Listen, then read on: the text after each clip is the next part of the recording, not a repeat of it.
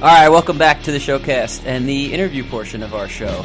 This week we're excited to welcome an actor who made a bit of a name for himself as Bennett Wilcox in The Carrie Diaries. He currently plays Harrison Walters on the new NBC show American Odyssey. Jake Robinson joins us this week. How are you, Jake? Excellent, guys. I'm so thrilled to be on the show. I appreciate it. Good, man. It's good to have you. We're happy to talk to you this week. So I guess we'll want to get right into it. We're a little short on time, but so could you tell us a little bit about NBC's new action drama, American Odyssey, and a little bit about your character, Harrison, as well, what the viewers can look for? Yeah, absolutely. So American Odyssey is a thriller in the true sense of the word. It focuses on three main characters. My character, Harrison Walters, Peter Facinelli plays Peter Decker, and Anna Friel, who plays Odell Ballard. And Anna Friel's character is trapped overseas. She's uncovered this evidence. She's part of a female military engagement team, and she's uncovered evidence that this U.S. corporation is funding terrorist interests, particularly in Mali, and having to do with oil and all sorts of things. It's a really sticky situation. And so the company hires private mercenaries to come after her. Kind of think like Blackwater, but in the show they're called Osella. And they wipe out her whole team, but she survives with this evidence. But back in the United States, they're playing her funeral. They're saying she's dead. They're saying everyone's passed away. And my character, Harrison Walters, is a young political activist who kind of uncovers this evidence that she's still alive and kind of takes that as a way to champion like his new cause, a way to initially to promote himself, and then as things get more personal for him throughout the show, things get shadier. And then Peter Decker plays a lawyer, or Peter Facinelli plays Peter Decker as a lawyer for the company, the actual company that's doing all this dirty work. And he kind of sees what's happening and starts playing whistleblower. And it really is like a very personal story. Everyone's family gets involved. Things get very sticky very quickly. I think we're coming up on episode 7. So if you haven't watched it yet, you can go to Hulu.com and watch all the episodes for free $99. And then also you can go to NBC.com and also watch all the episodes for free $99. Free $99. So that's my spiel. Yeah, but that's my spiel for the show. I've got it down to a pretty quick, because it's such a complicated show. There's so many different storylines and so much going on, and it's shot on such an international level that it's like, how do you synthesize something down into? There's so much to it. It's really a thought-provoking show, and I'm incredibly proud and excited about it. And I think everyone should watch it. Yeah, absolutely. And you mentioned, the show is definitely, it's unique and it's interesting. But when I was watching, it's actually a little bit scary to think about, because essentially these American companies or what the American companies are doing, I don't know if it's a spoiler, but they're kind of funding these terrorist groups is essentially what it boils down to. So how did you... Yeah, absolutely. Yeah. So it's a little bit scary the to think bottom about. line is companies, I don't know, we're a fictional story, but everyone knows that companies promote their own financial interests in many different ways, whether good and bad. And there's constantly companies are being reined in, or they're not approving mergers or approving mergers, or so it's a real situation, which I think is a little bit scary for people to watch, but also I think it's really important. And it's amazing to see the discussions that come out of people watching the show. Is this happening? What's going on? And then people get in arguments, and that's really fun as a part of the show, to sit back and kind of see people hash out their disagreements via the internet. Yeah, absolutely. And finding that awesome balance that you guys have between fiction and nonfiction, so to speak. How did you find a way to prep for your role as the political activist of the show?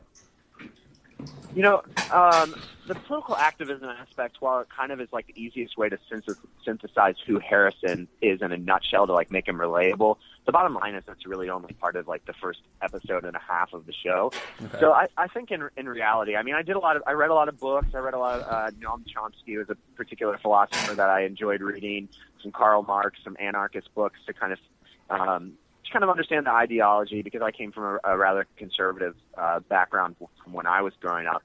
And so then to kind of have this whole new perspective and to learn all this information and read these books. And there's also this really great book about drone warfare and kind of the killing of U.S. civilians overseas and that sort of thing. That was really just a poignant and intense book that just made me think a lot and kind of got me in the mindset of who this guy is but more importantly, what he really is. And this is the funny part. He's in his early 20s, and he he doesn't really know what he wants. He's kind of lost. That's the beauty of this character, is that he's looking for what is going to define him, like a lot of people in their early 20s are. It's like, what is that thing that we're passionate about? What excites us? And I think it's a constant journey. I mean, you can look at someone, you can take someone in their mid-40s, you can take someone in their early 20s, I mean, even later in life after you retire, and it's like, what is that next step? What is the thing that makes us passionate and defines us? And the lucky people figure it out. But I think a lot of us spend a majority of our life searching for that. And when Odell goes missing and he kind of finds this information, he really latches onto it as something this is his, his way to champion and to become something. So, absolutely. Yeah. So, I mean, when you watch the show, you can tell the show has like a very like a serious tone to it, and almost to the point where it feels like it should be, not necessarily on NBC, but maybe on something like HBO or Showtime or something like that. And when you read the script, were you surprised when you read the script to find that it had that kind of a tone to it? Yeah, I was pleasantly surprised. The bottom line is I don't read a script, and I don't look at, like, I mean, I'm given the details about who the project's for, et cetera, who's attached, and all that factors in. But when I go to prepare for a script, it's not. I just read it face value. I sit down, I unplug, I turn all my wireless devices off, I turn my phone off, I sit down and just read it and give it a fair shake. And it was one of those scripts that I could not put it down. I finished it. I was actually on the train. That's kind of like my reading space in New York City on the subway underground. And I came up and I missed my stop by like 5 stops. I was like all the way out to sleep by the time I finished it. And I was like, oh, dude, what the hell? Like, where am I? I was like getting out. I have that unconscious thing where I'm like, oh, like I must be at my stop. And I got out and looked around and I was like, oh, I'm like 45 minutes from my apartment now. This is just fucking great. And one of the other things, like, I find really interesting about shows, I mean, it's another one of those shows that has multiple storylines that's running at a time, and all of them are, they run all apart from another, at least until later on in the season when things tend to blend. I know, like, a show like 24 on Fox was another show that was like this. When you film a show like this, something I've always been curious about is, did the entire cast have a chance to meet before the production began, or were there people? No. That's what I was curious, if there were members of cast. No, we did not. Later. We didn't. Well, the interesting thing is Anna and Peter and I. Peter and I work in New York. Anna mainly works in Morocco for the majority of the shoot. So Peter and I got to know each other a little bit better. But even as you can see from the first couple episodes, we don't really have any interaction. So the days that he was working, I was off, and the days I was working, he was off generally, or we would split days. So when we came together, we were doing, it was at Upfronts last year, and we had to do all these interviews for the show, but it was the first time that Anna, Peter, and I had all actually gotten together to talk about the show anyway, or to, like, really, to discuss it. So we'd be interviewing, and be like, okay, you handle this question. Now, how about you handle this question? They're like, oh, wow, like, that's what you think of the show. Okay. I think we're kind of similar, but I kind of have a different perspective. So it was interesting to, it was kind of a neat thing, actually, because you really got to enjoy each other's company when you did see each other. And Anna and Peter are just, like, two of the best co-stars you could ask for. They're so dedicated. I think that's one of the marks of the show that really makes it stand out, is that the dedication from all the actors in this project was just 100% the whole time. There was no one was complaining. No one was, like, oh, like, what do I do? I'm not getting enough line. Everyone was just like, this story, this is important to tell. I'm dedicated to it. I'm in it. Every day people showed up and just produced fantastic work. So, it was such a pleasure to be on. Yeah.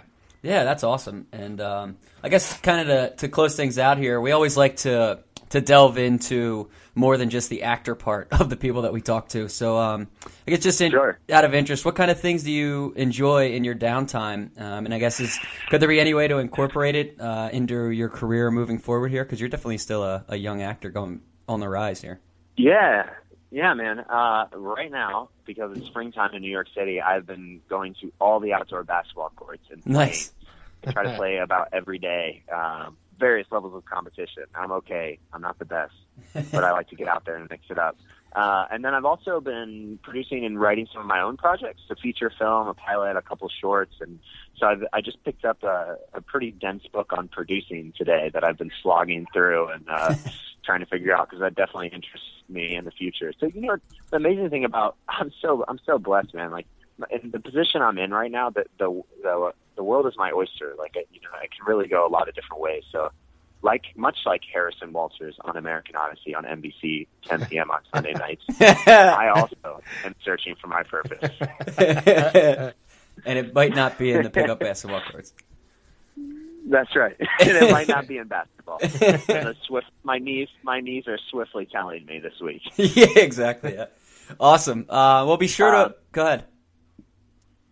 And then I also have a beautiful girlfriend, and we go to dinner a lot. New York City's the food for, the city for food, and there's amazing restaurants. So that's always one of the great things. You got to take advantage of everything that city has to offer. It's a great place to be. Yeah, being in New York, it doesn't suck to have a bunch of downtime if you have downtime. It does not. It does not. You ever make your way down here to Philly? Try out some of the food down here? Dude, one of my best friends actually is going to vet tech school in Philly, and I do go down to Philadelphia. I haven't been in a little while, but dude, I love Philly. Philly's a great city. Yeah. I go to watch I try to go to 76ers games because your tickets are so much cheaper than the Knicks. Yeah, and for very good reason, actually. Even though the Knicks are just as bad this year. Yeah, the Knicks are actually worse. Yeah. Awesome. Philly's a great city, man. Yeah, we like to. Well, be sure to follow Jake on Twitter. That's at Jake Robinson Act, A-C-T at the end. And I believe the Renew American Odyssey hashtag is kind of on fire right now as well. So you can go ahead and check that out on Twitter. Yeah, people are fired up. Get after it. We're excited about it. Yeah, it's good to have we'll be all right. Yeah, it's good to have a good little following like that.